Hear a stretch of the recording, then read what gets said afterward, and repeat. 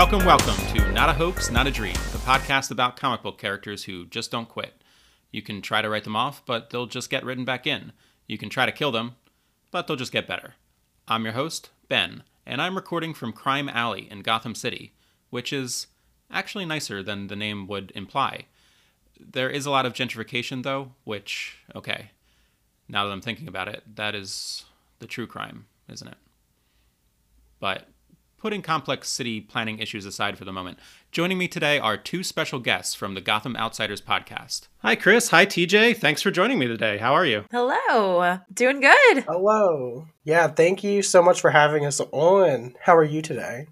I'm doing great. No, thanks for joining me. I actually listened to your episode on Under the Red Hood that you recorded last year. And so when I was thinking about the different characters I wanted to put into this season, I was like, these are the people I'm going to reach out to for Jason Todd. So thanks for joining me. I'm absolutely delighted. I'll talk about my guy Jason any day. Awesome. Yeah. Well, that's definitely what we're here to do. But first, your podcast, Gotham Outsiders, I've listened to a few episodes. It's a good time. But if you want to tell the listeners what it's all about. You want to take it away, Chris? So we do a queer feminist look at all things Batman. The idea is that I'm the Bat obsessive and TJ is the Bat newbie, or acolyte as we call him. Though at this point, he's probably about as much as an obsessive as I am. So. Yeah, it's been a journey. So now I'm like obsessed with the Robins. I think that was Chris's long-term game plan the entire time. So I'm a Jason fan. I haven't read a ton of Jason, but I enjoy him a lot. And I love Tim. I love Dick. I love Damian. Yeah, and I've read a lot of Batman in the last 2 years, so I'm gonna have to graduate from being a learner soon. I love that. Are there different levels? Like, what is the next level after Acolyte? We're gonna find out. Are, and we have. I was gonna say our special anniversary episode's coming up, and you will find out what the next level is. That's my little teaser for you. Okay, that's a great teaser. Love that. Awesome. Yeah. So before we kind of get into the comics we'll talk to today, I wanted to do a little icebreaker here. Judd Winnick, the author that wrote the story that brought Jason back to life into the DC universe, apparently also had a stint as a reality TV star, which I thought I found that out on your podcast, but it might have been a different one. Okay. But yeah, he was on. If you did, then we've forgotten it. I forget things that I say all the time. It might have been, maybe Shuri mentioned it. She was our guest on that episode, and she's actually met him, so maybe she mentioned it. Okay, it might have been. Oh, you're probably right. Yeah. So he was on Real World LA. So I thought it'd be a fun game I picked out some quotes here, and each one is going to be either something that Jason Todd has said or somebody from a reality TV show has said. So nice. I love it. I don't play the games on our show usually, so this is a new experience for me. So is this a competition? I don't keep score, but if both of you do, then it certainly can be. I just don't like to do math. We'll know in our heart who's won. No, that's totally fair. Yeah. I cry when I do math. Yeah. So the first one, quote is, "So now I'm the daggone villain." I'm going to say reality television. This feels like a trick. Yeah, I was going to say, it feels like a trick because it sounds like Jason, but I guarantee you, I didn't come here to be friends crowd has said something like that over on reality TV. It is from reality TV, so it's from the Real Housewives of Atlanta. That tracks. Oh, that's so perfect. The daggone is kind of like, I don't see Jason saying that, but then again, he said Stranger Things, so. I was going to say, in the ones we read today, he said boob at least 20 times. Right. All right. Number 2. Give people a chance and they'll usually surprise you. I'm going to say Jason. All right. Yeah, you're both right again. TJ, heating up. All right. Number 3. There's always someone somewhere looking to throw shade on even your smallest victories. Reality television. Okay. I'm going to say Jason. It is Jason. Oh. So Chris is coming out in the lead. I said I wouldn't keep score, but now I am. Hey, we're not keeping score now. All right. Next one. I want to forgive you, and I want to forget you. Reality TV. Then I'm going to say Jason. All right. It's a good strategy, just picking the opposite of what the other person One said. of us will get it. Yeah, but it is reality TV. No! So that's from The Hills. All right. Winning doesn't matter. Yes, it does. To me! Let's do, okay. Go back to Party City where you belong. That could be either so easily. I'm going to say Jason. I know. Yeah. I feel like Jason would say something bitchy like that. I could totally see him saying that. That's why It's I chose it. But no, it's from RuPaul's Drag Race. I almost did the opposite again, just to do opposite. And just one more. Oh my goodness gracious, I've been bamboozled. Jason. That is our Jason. Yeah, definitely. That is a Judd Winnick quote. All right. A classic. I got one more. All right. Yay. Well, it doesn't matter who won. All that matters was that we had fun. Me. I won. Jason, get on out here or I'm going on patrol without you. Come on, would've. Gotcha! Would've, if I hadn't seen you slip behind the computer banks 3 minutes ago. Nah, I got you. How does it feel? It feels awesome! Check me out! I'm Robin, the boy wonder! Are you kidding me? This rocks! Come on, old man. We've got bad guys who need chasing. This is the best day of my life. Robin the Boy Wonder entered the Batman mythos as early as 1940's Detective Comics number 38, just 11 issues after Batman's world premiere. Dick Grayson is a child acrobat whose parents are murdered by a crime boss as part of a failed extortion attempt.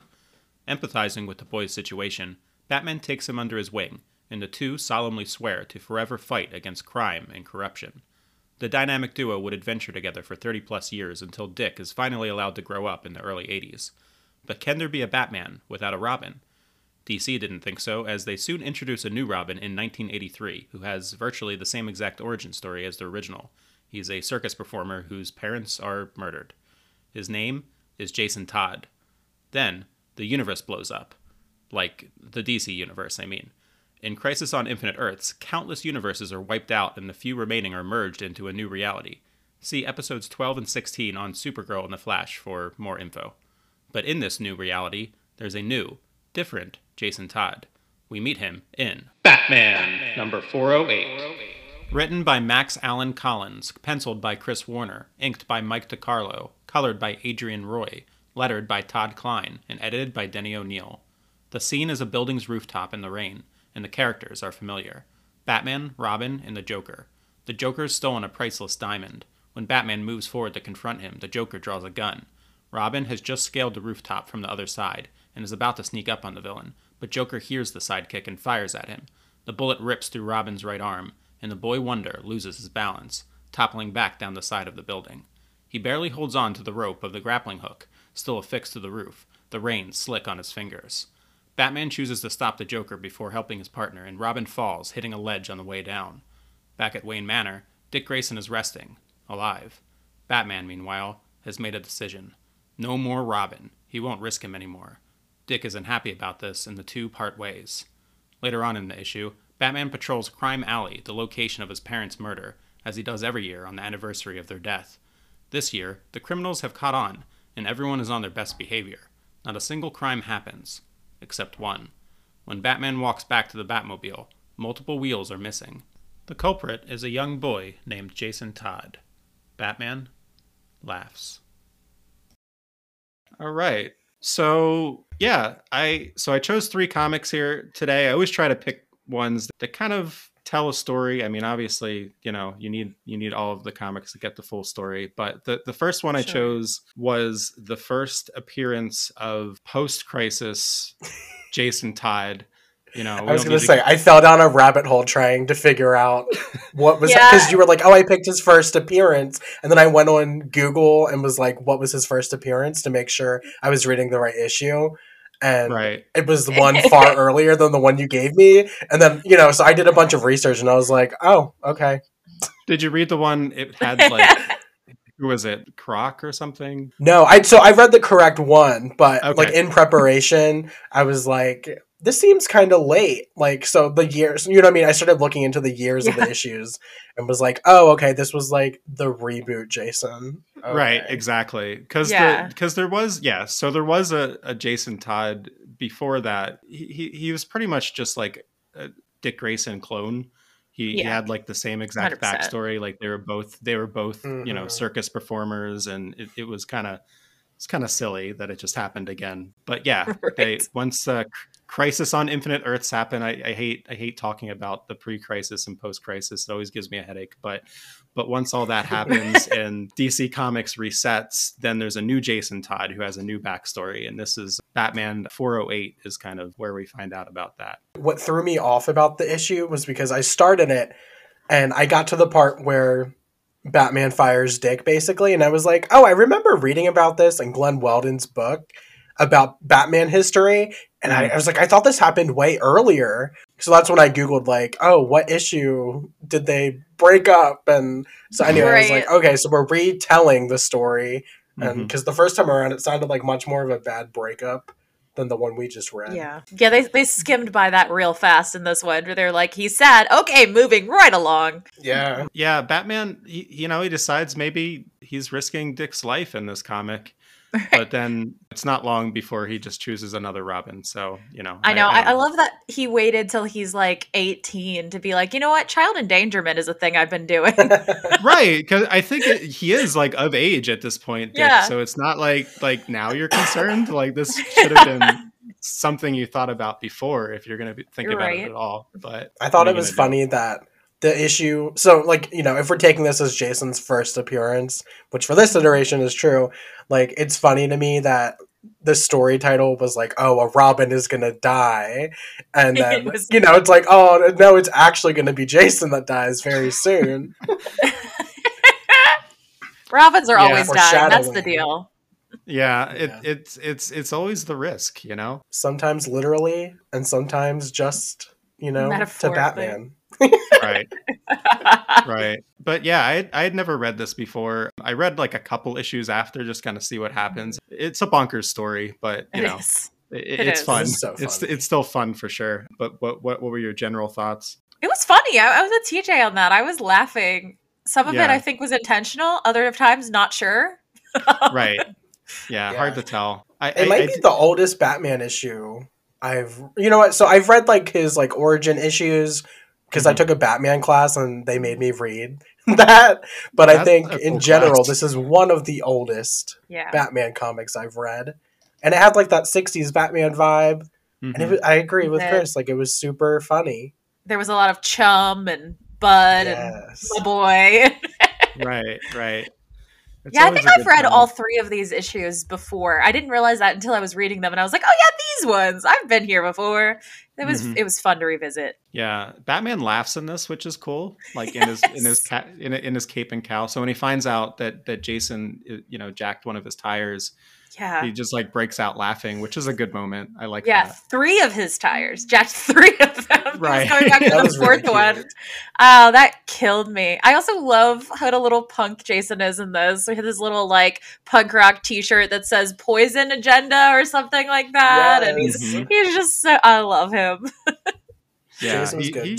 That's such a good intro to his character. Like, the amount of balls it has to take to see the Batmobile and be like, I'm going to steal those fucking tires. I'm going to wreck it. And that's why Batman thinks it's so funny, because like he's there because it's Crime Alley, and he goes there every year because that's where his parents, you know, were shot. Yes. And how could we forget? Right. They'll never let us.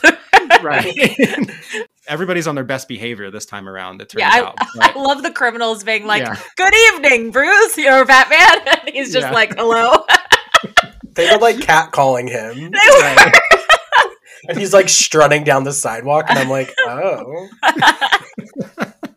In his leather outfit. He was. Right. But then he finds out, you know, the only crime that happens is against him, and that is funny. And Batman is really funny. You know, he has a sense of humor, so. Yeah. And he called him a boob, right? No, he repeatedly called people boobs in that one, and it killed me. It was so funny. This actually made me want to read more. This felt like a jumping on point, and I could just like continue on. So that thought crossed my mind where I was like, oh, maybe I'll start the next issue. You want to see what happens with Ma Gunn and her whatever the hell she's doing there? She was so funny. And then when you found out she was evil, I was like, oh, I like her even more. I know. I was cackling.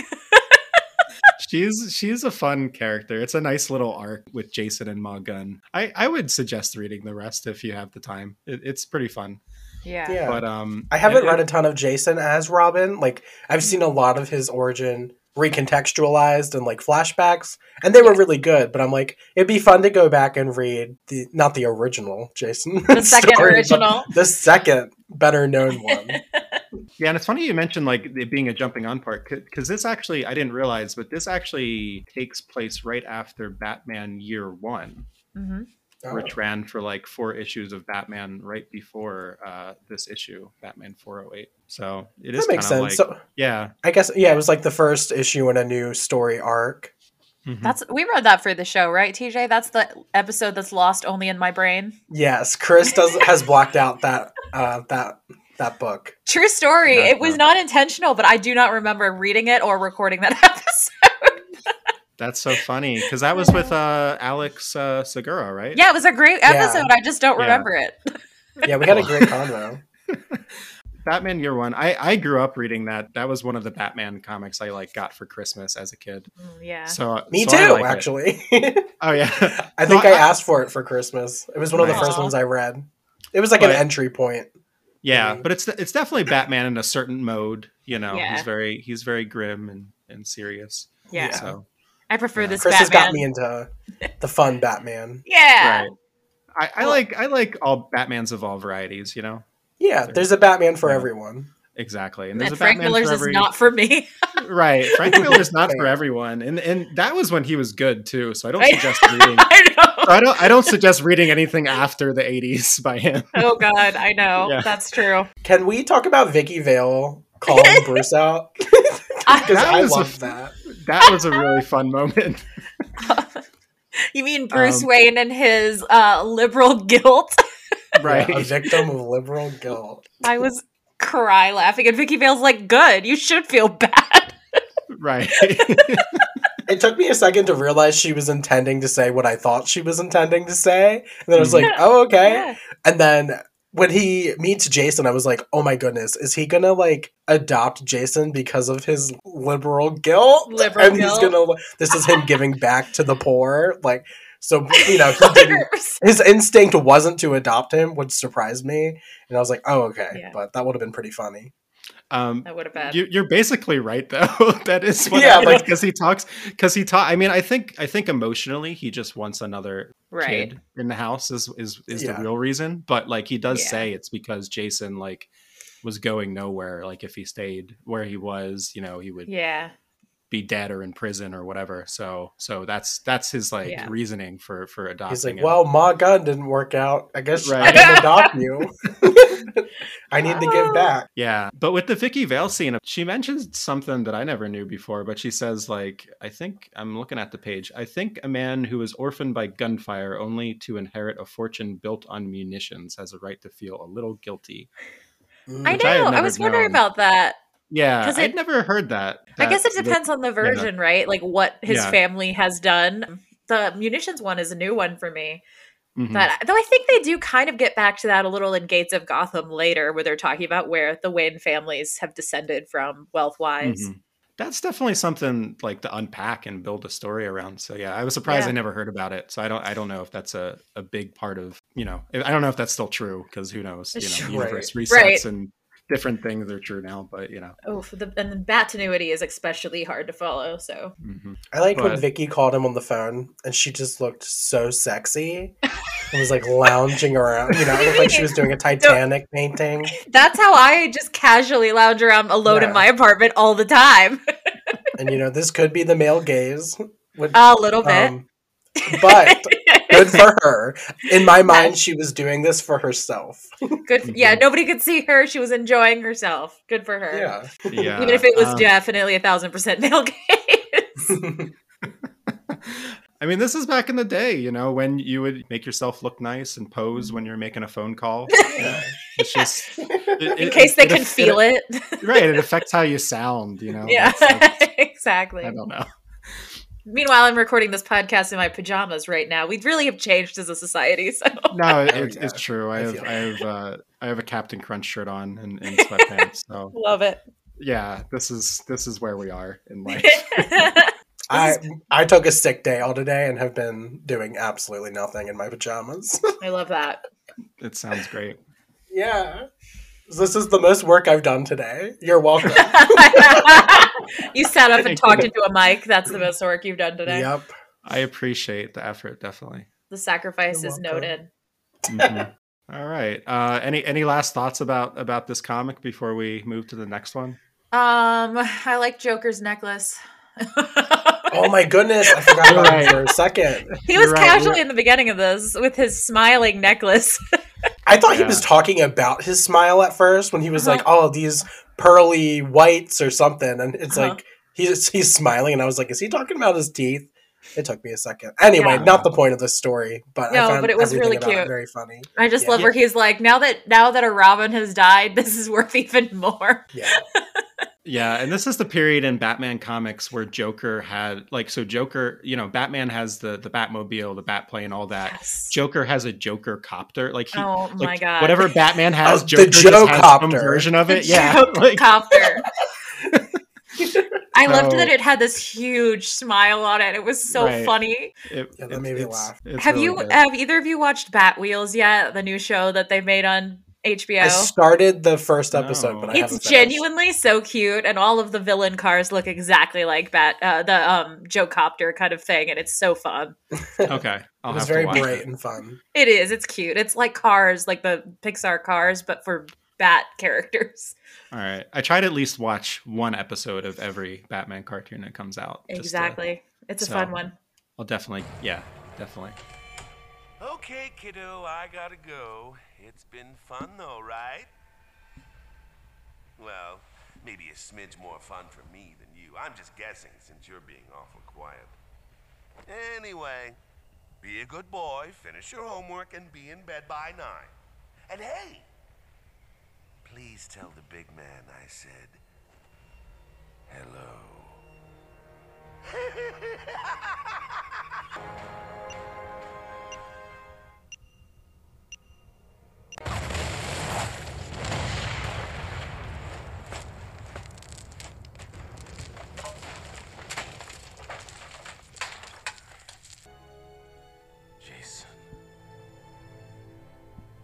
It's 1988, a little over a year after post-crisis Jason Todd's first appearance, and a lot of fans don't like him. It gets to the point that editor Denny O'Neil decides something needs to be done. Denny recalls a Saturday Night Live skit where Eddie Murphy threatened to boil a lobster named Larry unless viewers phoned in to save it, and O'Neil decides Jason will be their Larry. If the fans hated the character so much, let's see them do something about it.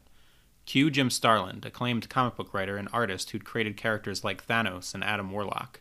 He's the current Batman writer, and also a longtime Robin hater.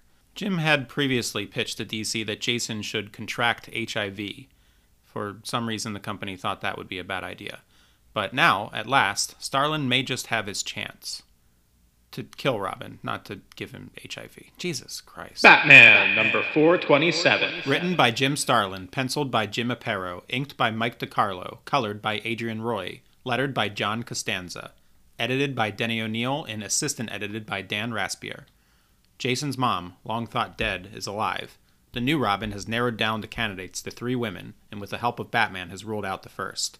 The next woman on the list is international criminal and deadly assassin Lady Shiva, who is currently gainfully employed as a martial arts instructor by a group of terrorists. Batman, world's greatest detective, figures the only way to know the truth for sure is to assault this woman and inject her with truth serum. So that's what they do, and Shiva tells them she doesn't have any children. Strike 2. They track the last woman on the list, Dr. Sheila Haywood, to Ethiopia, where she's working with a relief organization that provides medical supplies to refugees. Which seems nice, but then you find out she's only there because she botched an illegal surgery on a teenage girl so bad that she needed to leave America. Oh, also, she's embezzling money from the relief organization. Then the Joker shows up. He knows about Dr. Haywood's past and blackmails her. He wants her to get him a bunch of medical supplies that he can sell to terrorists, and he's planning on replacing these medical supplies with poisonous laughing gas that will be delivered to the refugees. Sheila agrees to help in exchange for his silence. Batman and Robin show up in time to get an idea of what's going on, but not in time to stop the laughing gas from heading to the refugees. Batman tells Robin to stay at the camp, while he stops the cargo from being delivered. He explicitly tells Jason not to do anything, and I guess thinks that that will work even though this Robin has repeatedly not listened to him in the past. Predictably, despite being told not to do the thing, Robin does the thing. He introduces himself to his mom and tells her he's Robin. When Joker shows up, Sheila sells Jason out immediately, telling the villain that Robin is here, and even pulls a gun out on her son. She can't risk her employers finding out about the whole embezzlement thing. Joker and his henchmen overwhelm Jason, and in a now infamous sequence, the Joker brutally beats Jason with a crowbar, leaving the boy on the ground, bloody and unconscious. Dr. Haywood's betrayal doesn't work in her favor, as Joker ties her to a pole in the same warehouse where her son is bleeding out. He then wires a bomb to blow up in 10 minutes and leaves. In those 10 minutes, Jason struggles awake. There's 2 minutes left on the clock that Robin could use to escape, but instead, he unties his mother before falling back to the ground, barely conscious. Sheila now has the chance to escape, but less than 30 seconds to spare, she finally tries to do the right thing and helps her son to his feet. But they don't make it past the door before the bomb activates. Batman arrives back at the camp just in time to see the explosion. "Jason!" he yells. "Oh my God," he mutters as he runs to the wreckage. His eyes search the scene for any sign of Robin, but all they see is fire. "Robin will die because the Joker wants revenge. But you can prevent it with a telephone call. 1-900-720-2660. The Joker fails and Robin lives. 1-900-720-2666.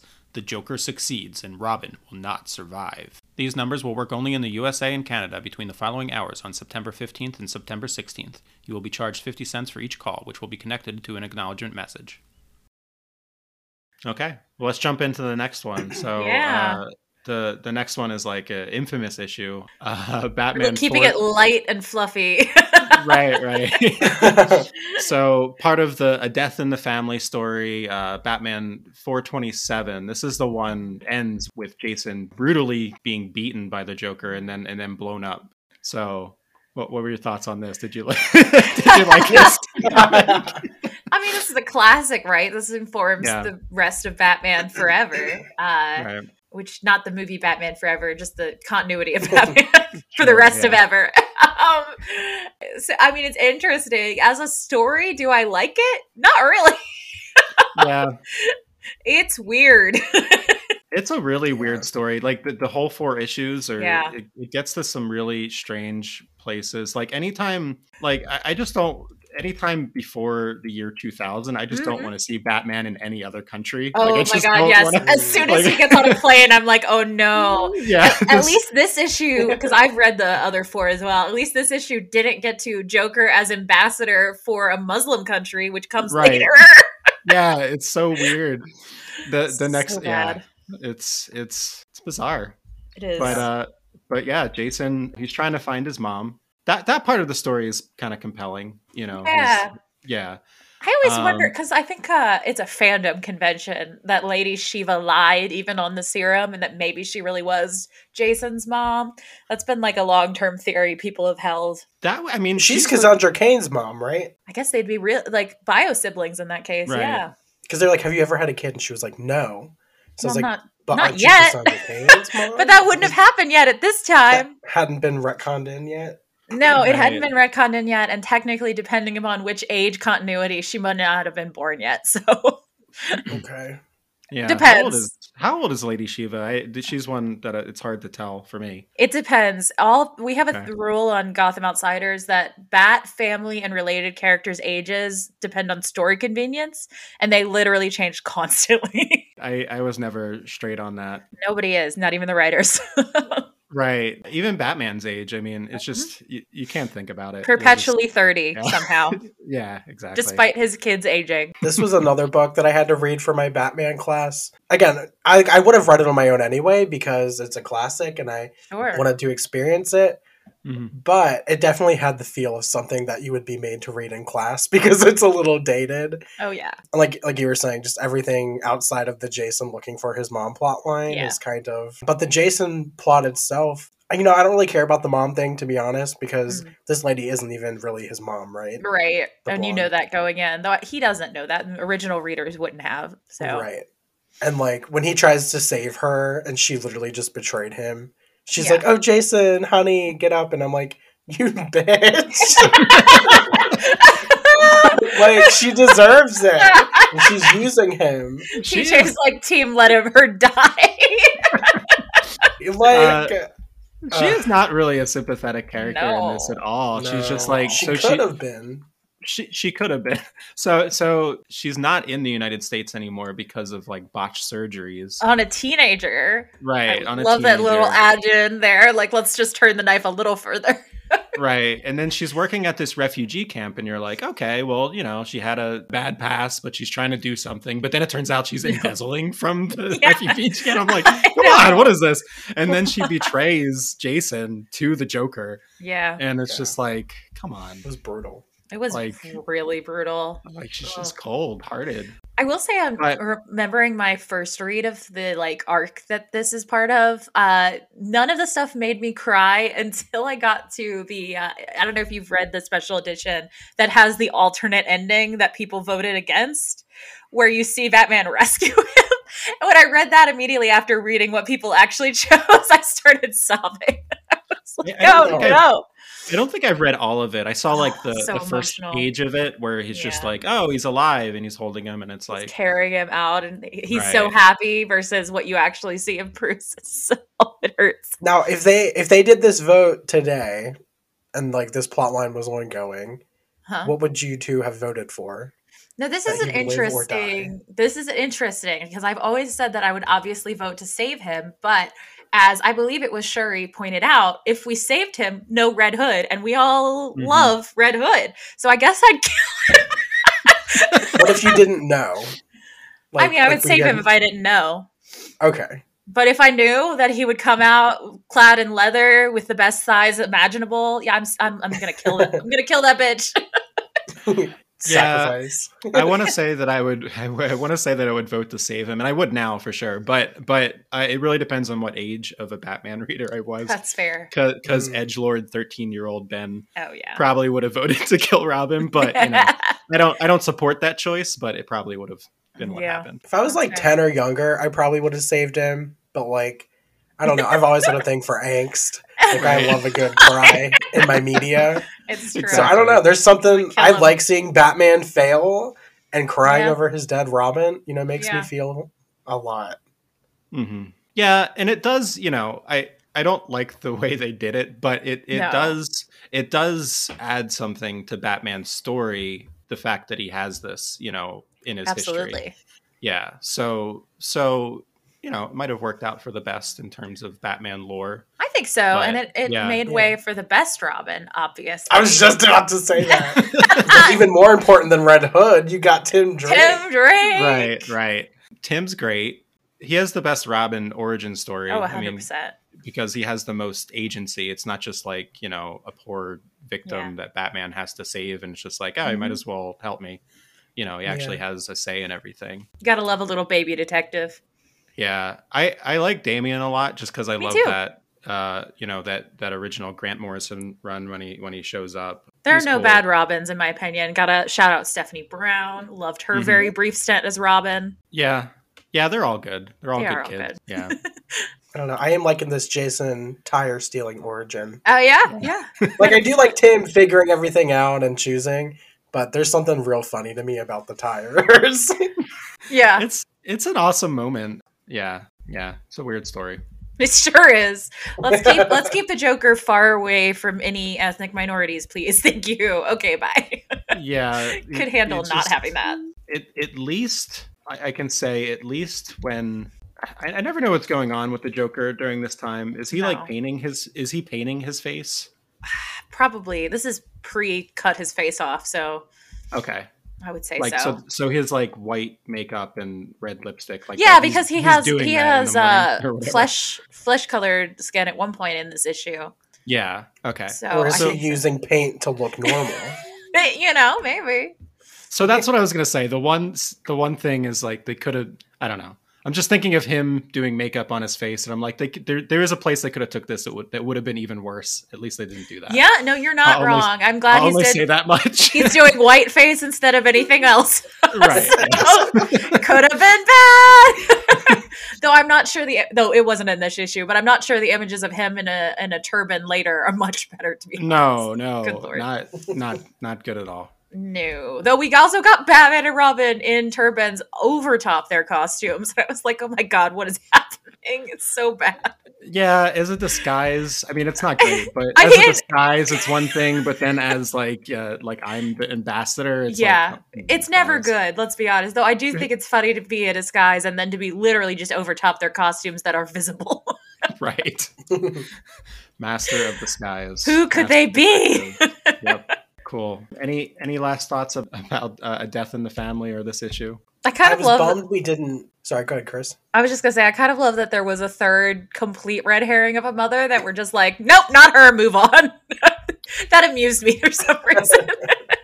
Was not necessary, plot relevant, interesting at all. Yeah. The order in which they checked into these like suspects isn't the right word, but these possible I like it. These possible mothers. The order in which they kind of checked into them doesn't make a lot of sense to me. No. Just for the plot. Yeah, it makes sense for the plot. But I can't believe Batman looked at that list and didn't go, Lady Shiva, and start there. Right. There's one person on that list. Also, what was up with him calling her like Mrs. Wiggins the whole time? Whatever. I was like, you know who that is, Bruce. I miss that. I don't know. He says that on the list her last name, I think this is a fake last name. Her name is Shiva Wiggins or something like that. Okay. So he's like, Miss Wiggins, it's you. And she's like, what? Oh, man. Oh, I love it. It's absurd. I wish we would have had the iconic shot of him holding his body in this issue. I know. It's weird that it isn't the end of this issue. It's the start of next one. But it's because of the vote. They had to do a cliffhanger. Because of the vote, yeah. Because of the vote. Yeah. They didn't know which one they were going to do. Yeah. I guess we didn't really talk about the vote. I mean, I think it's fairly well known that we did talk about the vote. Never mind. We did. We didn't explain what the vote We didn't explain what the vote was, but I'll do that. Yeah. Hey kids, you know, kids, you know the voice, and when you call in on the voice, it's like that, but you killed a character. Yeah. Well, yeah, originally I had sent you the next one where he actually does hold him up in his arms as the one to read, but then I realized that Jason's not, I mean, he's literally gone. Dead. He doesn't do anything, and I was like, maybe we should talk about an issue where Jason's actually in it. What do you think about Jason in this issue? He makes an exquisite corpse? I don't Yeah. I don't know. I mean, how culpable is Batman, do you think, for what happened to Jason? Is it... You think it's on him? No. I mean, it is in a grand scheme of did he do child endangerment and get Robins killed? Yes. Is this one specific instance outside of the context of all of their lives together? No. Right. I look at it like the whole story, he's thinking, Jason doesn't listen to me. And then he's like, Jason, I need you to listen to me. Please stay here and don't go in there to save your mother, okay? Bye. And it's he's not going to listen to you. This is, what did we just read where that happened? Oh, the sequel to Long Halloween. Yeah, Dark Victory. He tells Two-Face to please, on your honor, not escape. He's got to flip a coin what do you like? What do you mean, Bruce? Yeah, he just pieced out of there. You're right. You're right, TJ. In that case, he is kind of at fault because he had to have known. He had to. Right. Yeah. That's kind of my feel. I mean, because Jason's had like a history of not listening to Bruce. So yeah. I don't know. Like he didn't kill him, and Jason. I feel like they try to set you up to think Jason had it coming because he didn't listen. But it's like Batman was the adult in this scenario and had been reiterating repeatedly that he knew he wouldn't listen. And Jason very clearly thought his mom was in danger. He believed it was his mom. He was emotionally compromised. Bruce Wayne of a parental obsession should have been able to understand this. Yeah. So it's not his fault, but maybe a little bit. Right.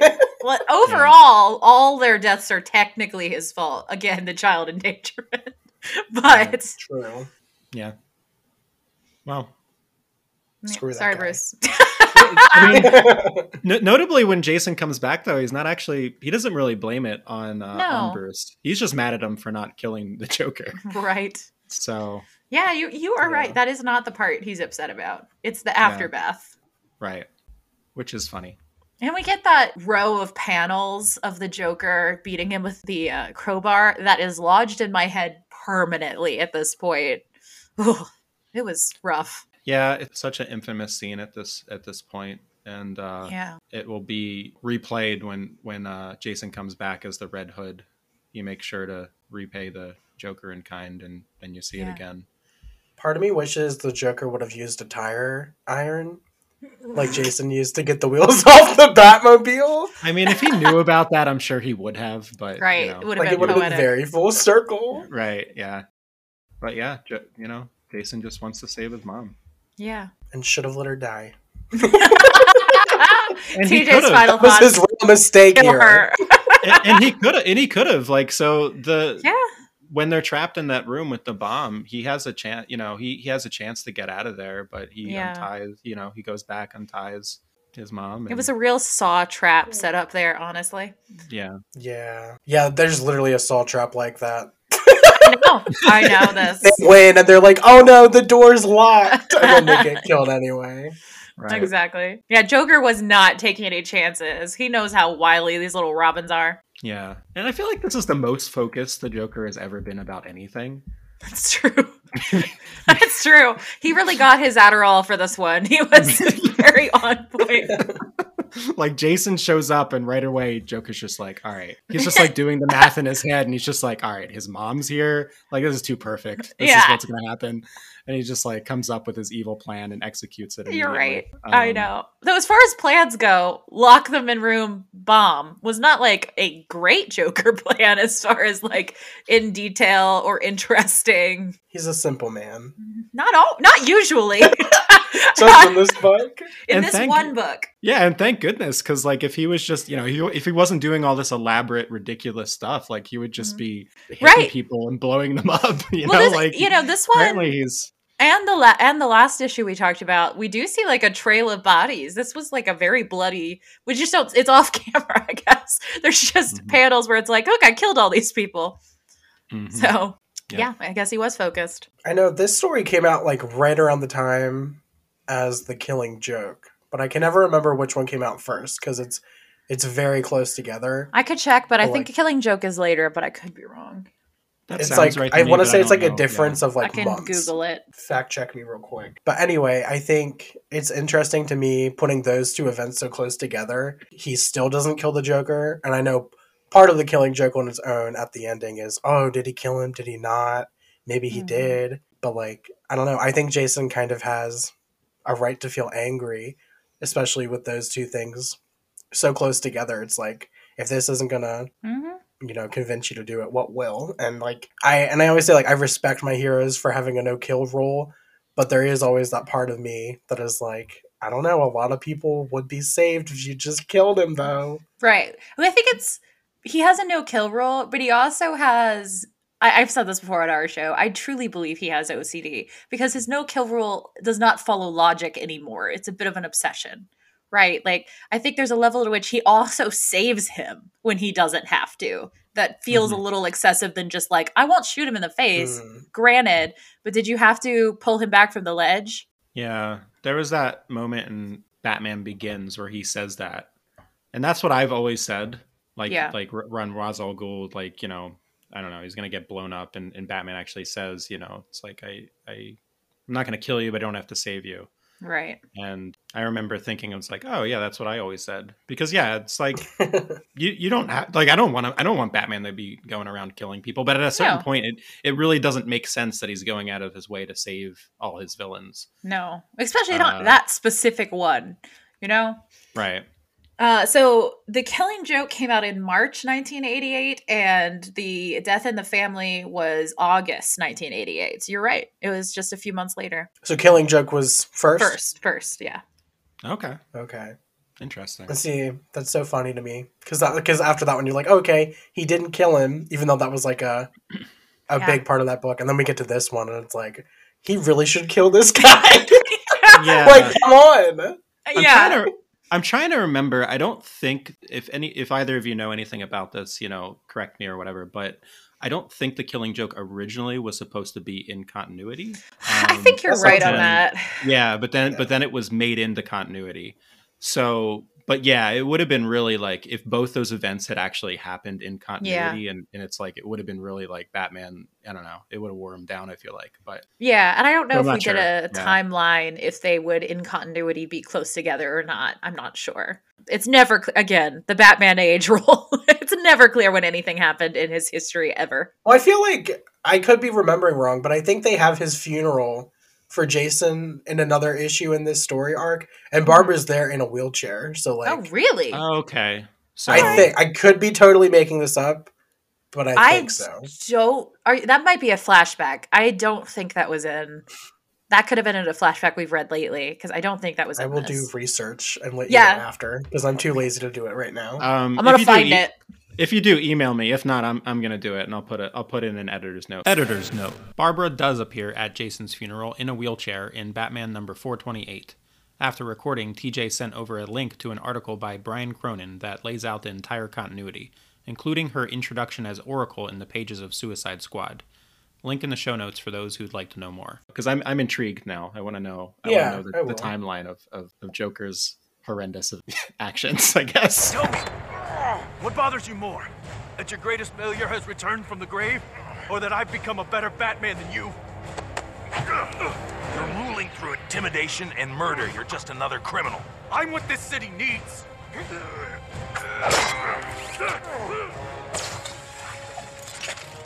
Jason Todd loses the phone poll by 72 votes, and so in the next issue, the new Robin dies in Batman's arms. In the real world, DC's offices are bombarded by press calls, asking why they killed the Boy Wonder. It wouldn't be long until a third Robin is introduced, and Tim Drake takes on the mantle for years and years to come. A Crisis on Infinite Earths reformed Jason Todd the first time, and it would be a similar multiversal event to resurrect him. When Superboy Prime punches a wall that separates universes, Jason wakes up in his coffin. After crawling out from his grave, the former Robin tries to figure out what to do with this new lease at life. He's confused, bewildered, afraid, but mostly he's angry. Batman number 638. Written by Judd Winnick, penciled by Doug Monk, inked by Tom Nguyen, colored by Alex Sinclair and lettered by Pat Brassow, edited by Bob Schreck and Michael Wright. The mysterious new vigilante known as the Red Hood has just stolen a shitload of kryptonite from the current head of the Gotham City underworld, Black Mask. Via phone, the two negotiate, and Black Mask agrees to Red Hood's ransom of a shitload of money. Secretly, though, Mask tasks Mr. Freeze with a group of thugs to handle the handoff, and they're really supposed to kill Red Hood. At the agreed-upon location, a skirmish breaks out, and it turns out Hood has rigged the warehouse they're meeting in with a bunch of heavy machine gun artillery that kills all the thugs. Mr. Freeze's armor protects him. Batman and Nightwing show up. Batman fights Mr. Freeze, while Nightwing fights the Red Hood. After a brief physical exchange, Red Hood says they can have the kryptonite. He did all this just to get the lay of the land. He escapes before Nightwing or Batman can do anything about it. In the epilogue, the Red Hood has tracked the Joker down in this run-down carnival circus. He's brought a crowbar. The Red Hood proceeds to lay into the Joker until the Clown Prince is a bloody pulp. Then, for the first time on panel, the Red Hood unmasks, revealing that he's none other than Jason Todd, back from the dead. So this is when Jason comes back, and I'd actually never read this before. I read a lot of other comics around this time, but for some reason I'd skipped this one, not for any intentional reason. But I did read it just like this past week or so. It's pretty good. I liked it a lot. Yeah. I love Under the Red Hood. It's one of my favorite stories. Yeah, it's a good time. Jason's just so funny in it. Oh, so good. The Black Mask. Black Mask is one of my favorite villains. He kills me. The Black Mask is hilarious. He just his like the way he's so bitchy. Everybody, yeah, he's just amazing. He's amazing. I love he it. really is. He's incredible. And this one has another weird retcon. Like the first one we read was a reboot. This one, we picked it because it's the first Jason being back issue. Yeah. But really, this retcons that his first back issue would have technically been in the Hush storyline when we think Clayface is being Jason, but then and somewhere in this storyline it establishes that no, actually it was actually Jason for realsies. And it's so anyway, like so this was the right issue to read, but it's weird that there's a retcon that makes it even earlier. Yeah, I thought about sending you that annual because I think it's an annual. I think it's like Batman Annual 25 that just explains it all, and it's such a that I actually had read, and I think that's why I never read Under the Red Hood because I read that annual, and it was just like all this like long description of this weird continuity of how he came, and I was just like, if this is what Under the Red Hood is like, I'm not going to read it. Right, but I did read it, and it was actually really good. Yeah. But yes, so I guess Superboy Prime punches. Yeah, it's my favorite. It's my favorite thing. The universe, and this like brings Jason back to life, I guess, because he creates this other alternate universe where he's actually alive, and and I guess that's like next door to DC's main universe, and so it jolts Jason alive in his coffin. It's bizarre, but then he digs out of the grave, and he's back. And then I guess somehow the Lazarus pit is involved to like restore his memories. And then he's apparently in Batman Hush. Because originally when that was written, it wasn't supposed to be Jason. It was supposed to be Clayface pretending to be Jason. And like Batman even says, oh, I could tell it wasn't you because you fought like Dick did and stuff. But they're like, no, actually, that was Jason. And it's like, okay. Yeah, it's weird. They shouldn't have retconned it. It's so convoluted. It really, reading it now, knowing all of that, you're just like, no. What? No. When did they tag out? Was it a relay race? What is happening? Yeah, they literally tagged out. I know. I remember. So dumb. I gotta imagine that there must have been a lot of speculation as to whether the Red Hood was really Jason, even though like he unmasks himself and you can tell it's him and he says it. I gotta imagine there was a lot of because otherwise, why would you lay it out in such a weird, complicated way like that? Because it's just like, he came back. He could have come up with a more simple reason besides whatever. But there's nothing simple about any part of Jason's coming back story. I love how he comes back, but he's possessed for a while, and then he's not. And then, it's amazing. Have you read it's Jason Todd, is it like Bad Days or something? It's like his resurrection story. And The Lost Days. Yes, I have. Yeah. I haven't, but I kind of want to now. They're weird. It's a good companion. They are weird, though. There's a lot of him and Talia stuff in that. Yeah, she kisses him. Sure does. And they full on do it. Yeah, it's pretty implied that it's not just a kiss. TJ's not wrong. It's weird. Jason's a romancer. He's a charmer, I guess. Yeah. I mean, he is. Agreed. 100%. So sure. Talia, come on, girl. Come on. It's so gross. Yeah. How old is she compared to him? I don't know. I guess 2. he's that's it does depend on the plot, right? Because she should be whatever Bruce's age is, but his age keeps lowering. So I don't know if she's coming with him in the lowering or not. Right. It's gross. Yeah, that's another one. I never know how. Well, that's complicated by the fact that Ra's al Ghul is like ageless, infinite, eternal. Yeah. So I'm never quite sure whether Talia is like on that same level or if she's just like a person with a regular person age, That's fair. That's a good question. I don't know. The like cursed trivia question that just came to my mind is how many different women have made out with multiple members of the Bat family? Because I can think of several off the top of my head.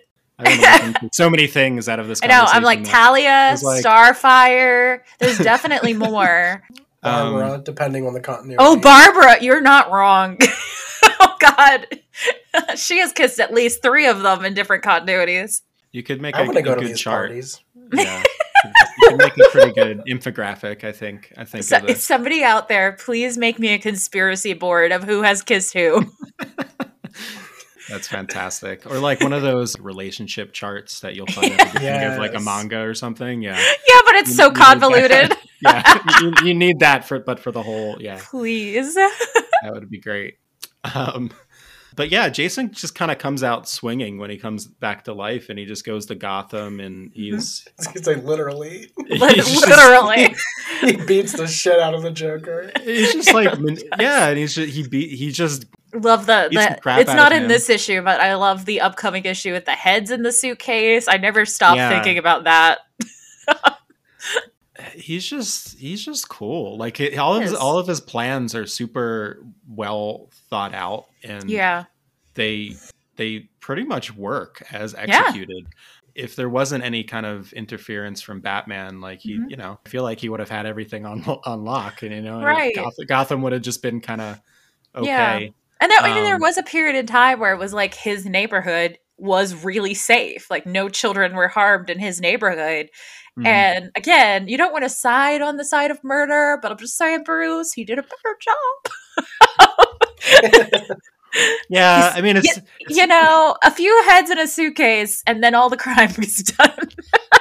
Yeah, it's one of those really like it's a very gray line. No, it's not really. It's pretty bad. Yeah, I'm joking.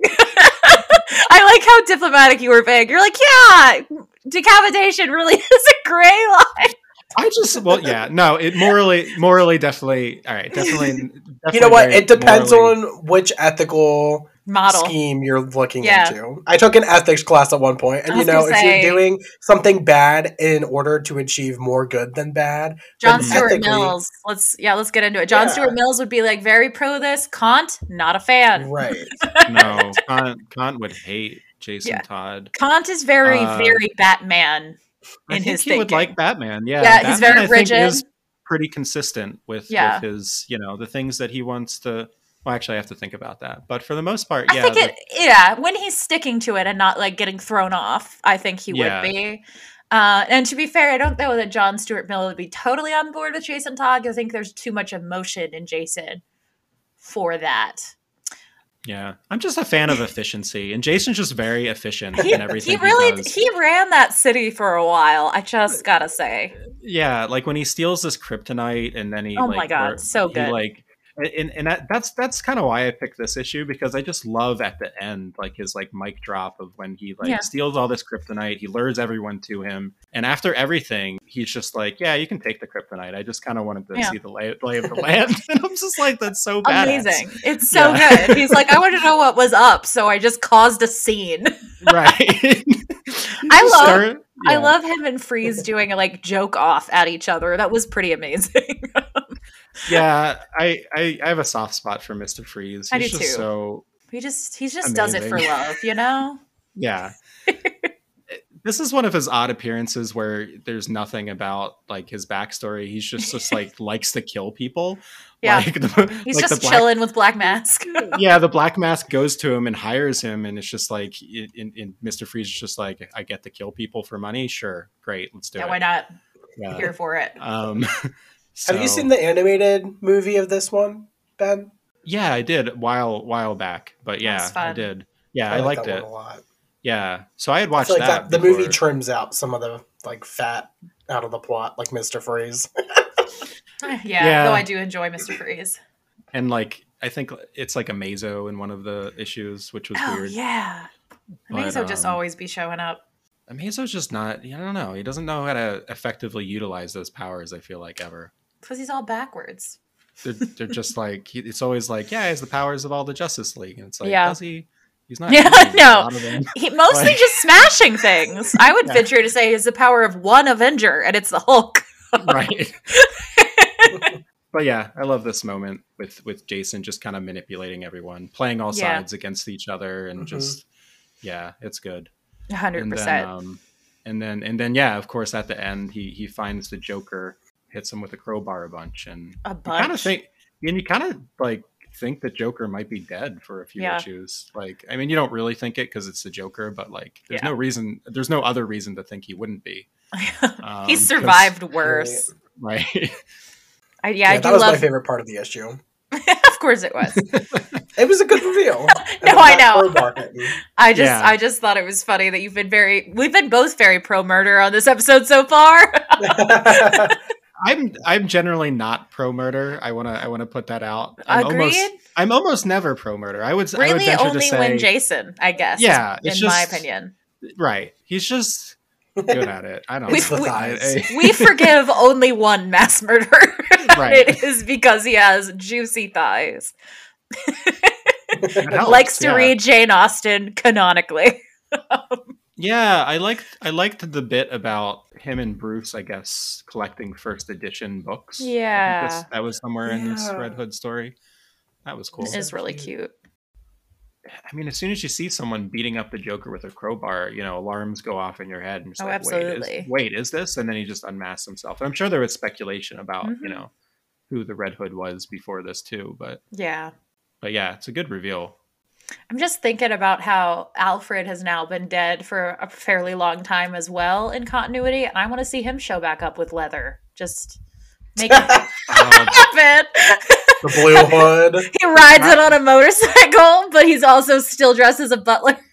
So it's funny you say that because something like that kind of did happen. Do you know about the time Alfred died in like the Silver Age?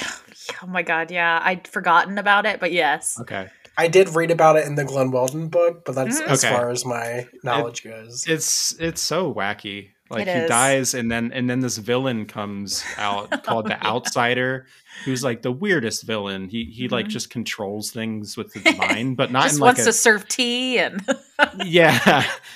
But then it turned this villain. So like they're fighting this villain for like several issues, and then eventually it turns out that it's just Alfred, like who was like resurrected by this weird scientist. Happens all the time. And he was the Outsider. Outsider. I know he's one of us. Yeah. He could be the mascot of our podcast. I know. I guess we're gonna have to cosplay as the Outsider next Comic-Con. It's look up what the Outsider looks like. It's I'm on it currently looking at it. He has an outfit in the Harley Quinn TV show. I wonder if it looks anything like that.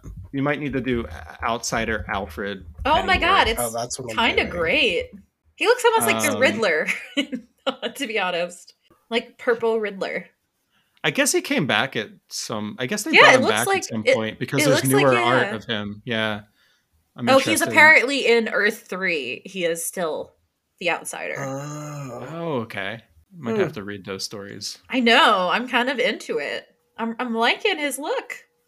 Yeah. Okay, so now he looks like the Riddler. Back then, he was like jewel encrusted man.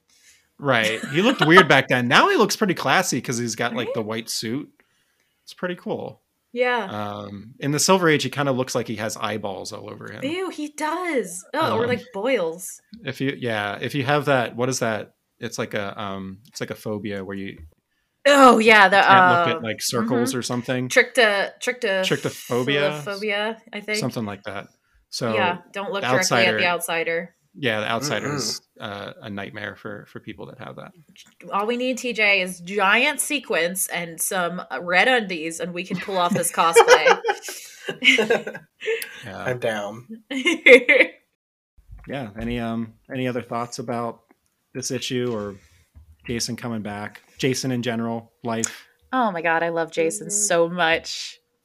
I just love him. I'm loving the Jason and the Outlaws webtoon that's going right now. It's honestly peak Jason, and I'm having a blast. That sounds fun. Yeah, I like that one. I'm not as far as you probably, but I like that one so far. Yeah.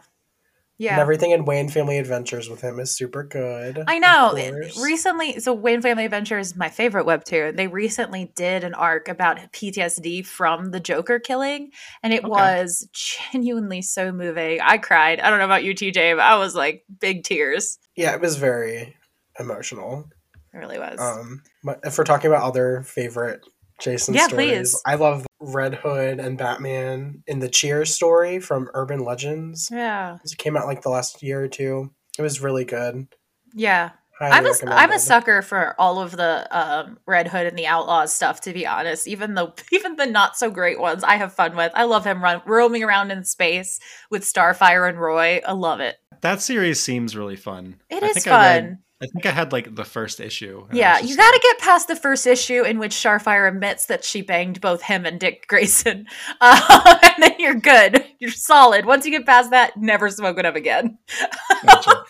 Guess they were trying to bring people into the book, and it's such in that skeezy way people will do sometimes. Yeah. What are you gonna do? What are you gonna do? I tried to hop on that title. I picked up the Rebirth one. Yeah. And I loved, they had a Zero issue that was kind of like, it was a Jason origin retelling. So like it had this tire stealing scene. And I remember Batman like goes out and buys him a Happy Meal and they eat it on the hood of the Batmobile. It's so cute. Really cute. But after that issue, we got introduced to Starfire and other characters, and I was like, yeah, but I really only care about Jason. I think it probably is better because it's kind of does continue, even though it's a Rebirth one. It's probably better to go back to the New 52 Outlaws and go forward, because then you get introduced to how they know each other. His friendship, or possibly more, with Roy is honestly my favorite thing ever. He calls him his boyfriend all the time. I don't know what else to make of it, okay? He literally is falling to his death at one point, and he's like, "Tell my boyfriend to get over here." That's funny. It is. It's good times. Is that your number one Jason ship, Chris? Oh yes. Jason and Roy are my absolute tip-top Jason ship. I don't know if I have one. Who else does he date? Nameless women. I mean, they have names, but like he dates a flight attendant for a hot minute that nobody remembers. Starfire, but they don't really date. They are friends with benefits because she forgets about him. He had that brief thing with Barbara in Three God, Jokers. I don't think that's still canon, is it? No, that's like alternate reality. If only that janitor hadn't swept up that note. So close. It's not even that I hate, like, in the context of that story, I don't hate Jason and Barbara, but it's like, it's when you start looking at everything outside of that story. It's like, if you had read nothing else outside of Killing Joke and that, maybe it'd be fine. I think I will never ship Barbara with anyone in the Bat family. It feels too weird to me. I don't like it. Like, her and Dick are good in my book. Hate it. But I really hate it. Tom Taylor has really gotten me into them lately. I get you, and I know a lot of people are very pro that ship. I hate it. I hate it a lot. I'm a multi-shipper. I think it is so boring. But yeah, Starfire and Dick it's are pretty very vanilla. pro. Yeah. Yeah. It's the high-key vanilla ship. I'm sorry, TJ. No, I agree. Like, I enjoy it, but it's pretty basic. TJ is like, look, I like vanilla ice cream. Sometimes you just need some vanilla.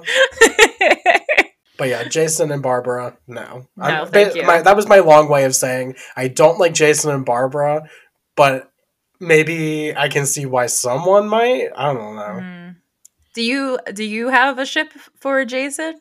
Since we've now derailed your show to talk about our favorite ships. No, I love it. I feel like I need to read more Jason. He's a guy that he's a new favorite after reading this, because I had read him.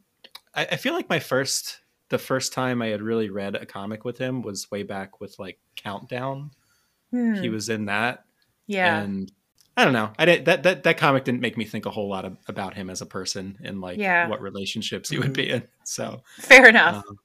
That's what we're always thinking about. That is literally all we're ever thinking about. But I mean, like, as far as canon ships, he really doesn't have very interesting love interest, in my opinion, other than, again, his fuck buddy, Starfire.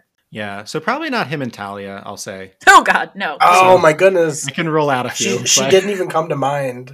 Yeah, we try to forget, If you see it, say nothing and drink to forget. Yeah, I haven't read Red Hood and Outlaws except for that first issue, but I do like the sound of him and Roy. I could get into that. Yeah, I could get into that. Just knowing a little bit about both of them. That sounds pretty good. There's a scene in, I think it's Wayne Family Adventures. Now I'm trying to remember which Jason said this.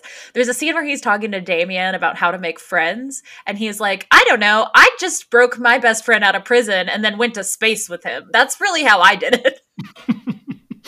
Yeah, I think that was one of the quote when I was looking. I was just like looking up. I just Googled Jason Todd quote or the icebreaker. I think that was one of the ones I came across.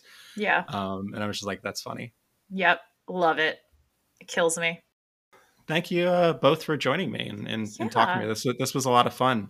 100%. It was a blast. Yeah. Why don't you tell the good listeners where they can find you and listen to your podcast and yeah. TJ, you want to go first? Sure. So you can find me at TroyFin2 on Twitter, where I talk about all things book related and queer related. I'm always reading some gay books and recommending books, so hit me up. I'm also on a bunch of podcasts, so if you if you go to any podcast streaming and search my name or my username, you might find some episodes of me talking about horror movies like Scream or the Skins TV show, all sorts of different things. Mm-hmm. He has been guesting around. I'm very proud of him. Yeah, I'm a guest ho. Love Skins.